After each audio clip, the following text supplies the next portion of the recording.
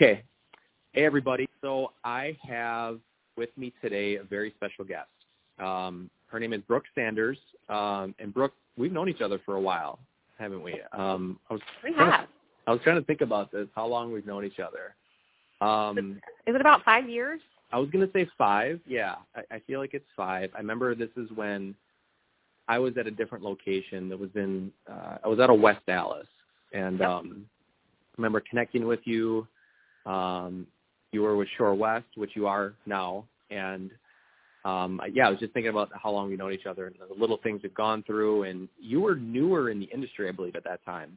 Yeah, I've only been selling real estate about 7 years. So I'd only been selling for about 2 years when we met. Yeah, but 7 years is a long time. You've definitely been doing it for a while now. Yeah. Definitely not a rookie anymore. Not a rookie anymore. No. But if you could tell the audience, I know you do real estate. You're a realtor, and could you tell a little bit of background too? I know you've been doing it for 7 years, but what did you do prior? And kind of, if you could tell the story how you got into real estate a little bit, that'd be great. Sure. So in my previous life, I like to say, I was a television journalist. So I was, the reporter standing in front of the burning building, covering what was going on at City Hall. I did that for 17 years, and then my family relocated to Wisconsin for a job transfer for my spouse at the time. And I decided that getting into television here was going to be very difficult for my family because I felt like my daughter and my husband needed me to, have a regular schedule. Sure. So I took a year and a half off, and I was trying to figure out what I wanted to do. And I had bought and sold several homes in Tennessee where we're from, and I'd also helped my friends buy and sell homes in Tennessee, getting their houses ready and stuff. And I thought, well, that could be fun. I love homes, and I still get to see people and learn their stories. So I took my real estate class, and here I am. Very cool. Very cool. So you've been in journalism, so that's your background. That's my background, yes. Do you find that that's helpful in your line of work now, especially working with the consumer directly, the homeowner? Sure. I do think it's very helpful. I mean, one thing that I bring to it is I ask a lot of questions. And I think I have an ability to kind of get down to the nitty-gritty of what people are looking for, what are their end goals, and to help them develop their personal plan of how to get there. And also, being a television journalist, I moved a lot. So I honestly believe that it's not just about the house. It's about the lifestyle that comes with the house. So finding out what's important to a buyer or the seller, but mainly the buyer when you're talking about lifestyle, what's important to you? Do you want to be able to walk to something? Do you need bike trails? Is the school district the most important thing? Do you need to have access to the arts? Do you want a lot of land?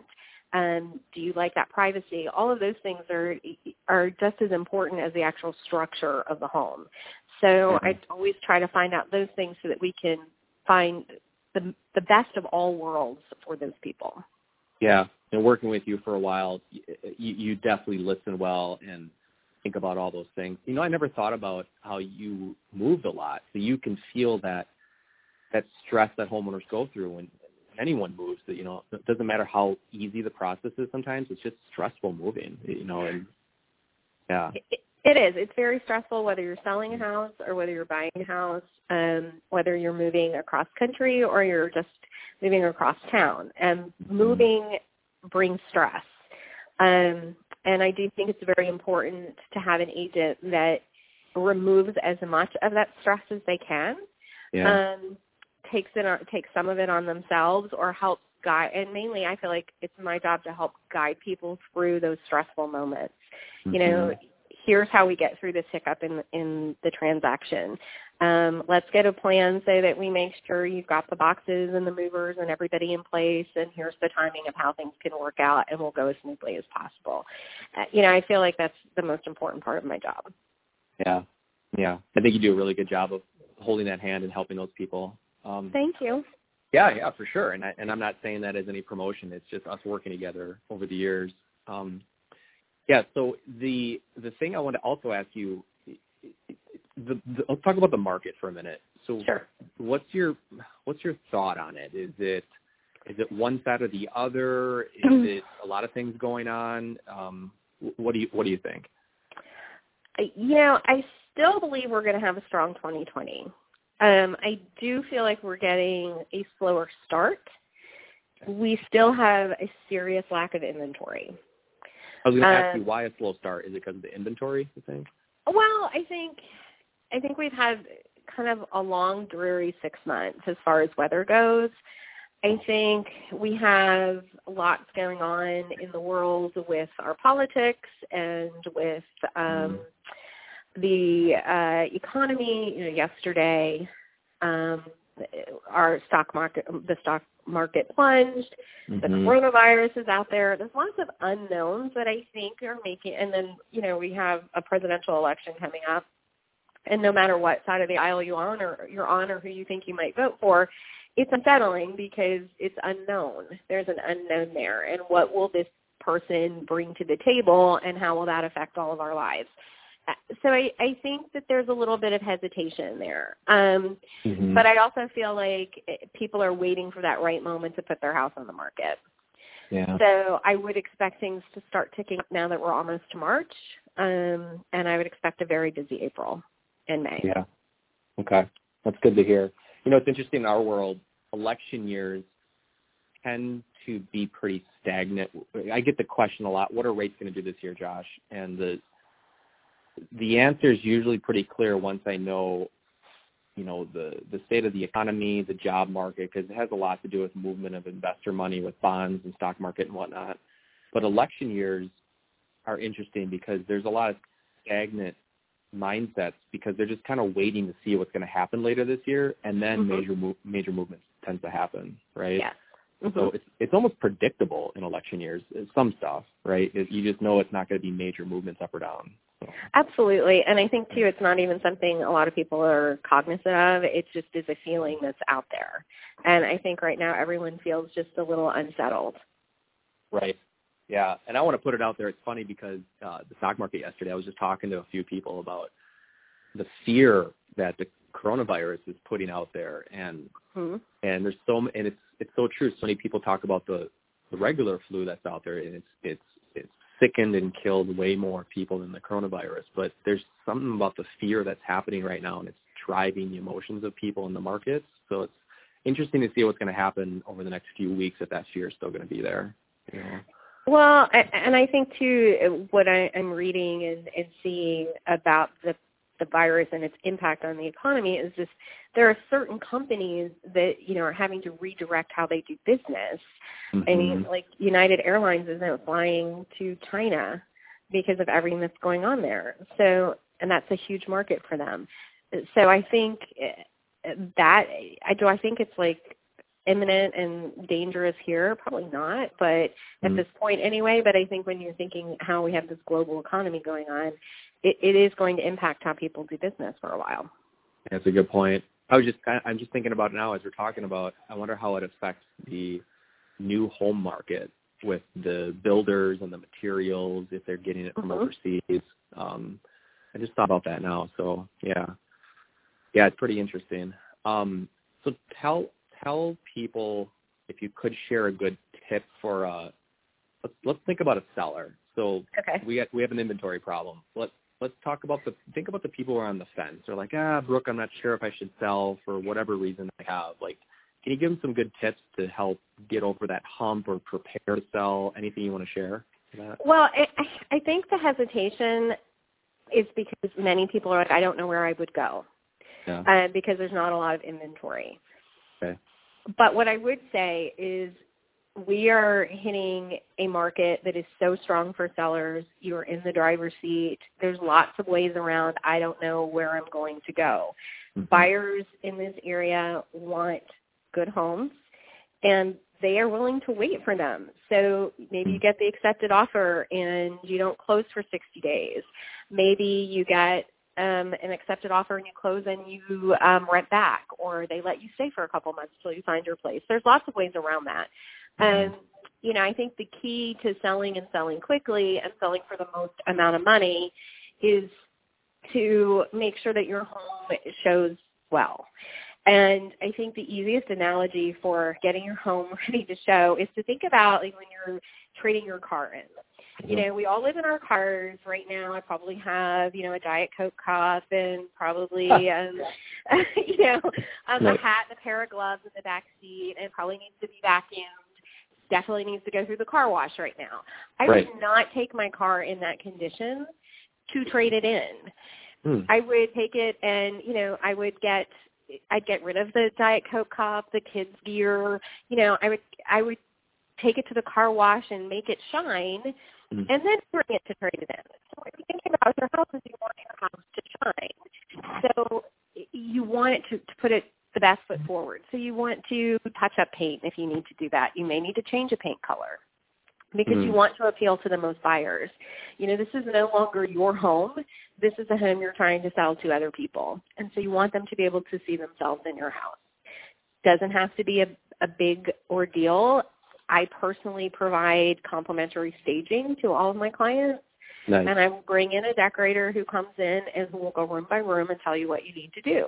And you can do all of it. You can do none of it. If you do all of it, your house will probably sell for more money in less amount of time. If you do part of it, you're still going to do okay.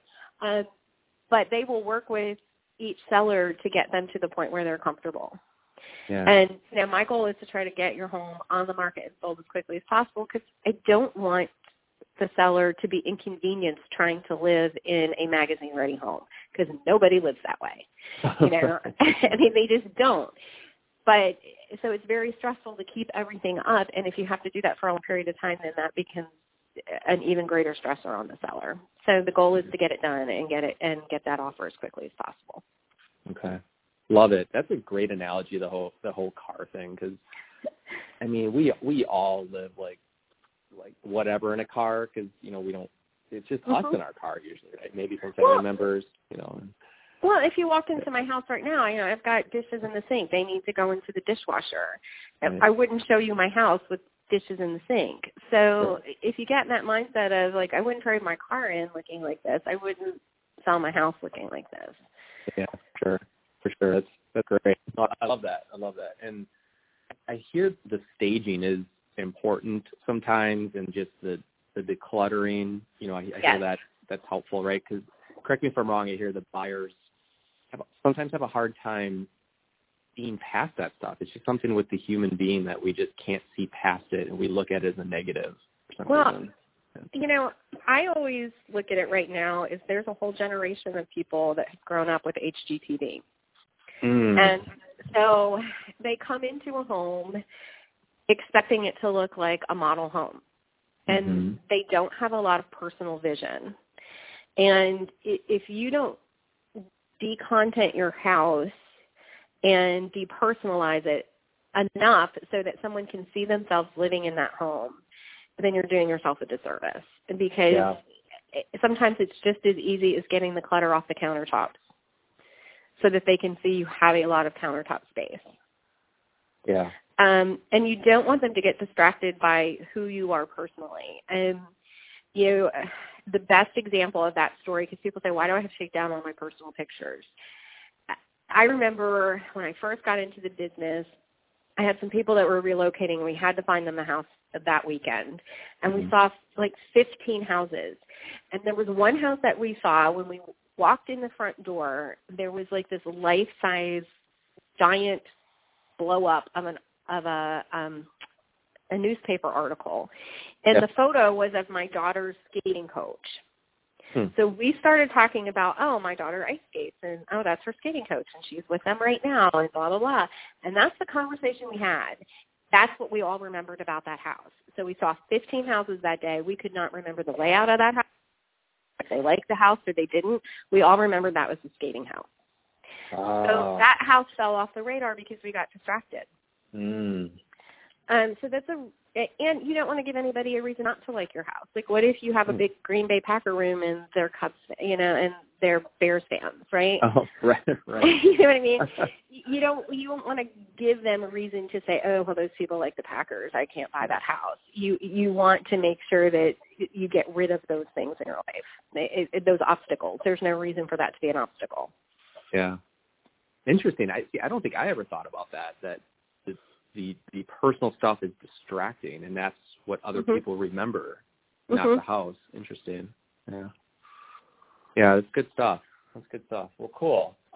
Is there anything else you'd like to share with people? Any good tips or anything that I might not have asked you about? Well, I think we're in a seller's market, so I think it's a great time to sell. You're probably going to get the most amount of money for your house now. Sure. As far as buyers go, I think you have to be prepared to write that offer when you see the house.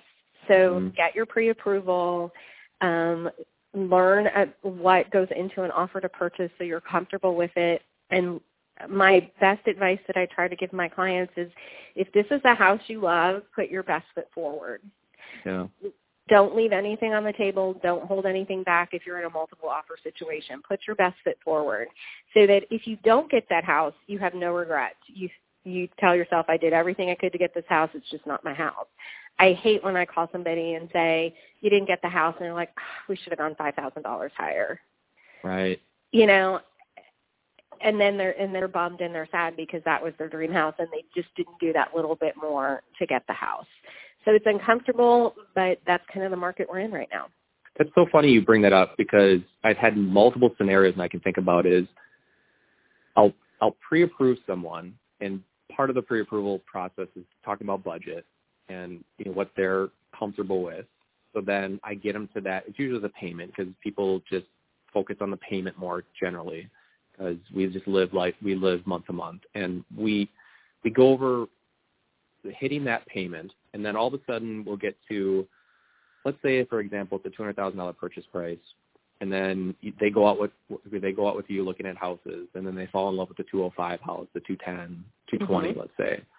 And I've learned to go over the 205 price, the 210 price with them, so they're aware of the small difference it really is in that budget payment, so they don't lose that quote dream house sometimes. Because if I don't have that conversation with them, they may never pull the trigger and go forward with that house and put the best foot forward, when they didn't realize, oh my gosh, Josh, it's only $25 more a month or whatnot. So, you know what I mean? It helps remove that fear in budget, because the budget it leads a lot. It has a lot to do with the decision, right? And so yeah, it's interesting. Some people don't realize, like, $5-10 grand, whatever it is, if that's what it takes and you love this house, you might have to do that in a competitive situation. Yeah. So, yeah. Well, that's the best advice I have for them, is just, figure that out. And it's not going to be every house that you're willing to go that extra $5,000. But when you find that one, then you should. Oh, of course, yeah. And just be prepared for it. So know your numbers. Yep. Yeah. I love it, Brooke. I appreciate the advice, and I'll make sure to leave some details and notes on how people can contact you with any other questions. Well, great. Thank you so much. It was so good to talk to you. Yeah, you too. Talk to you soon. We'll talk later. Bye-bye. Okay. Bye.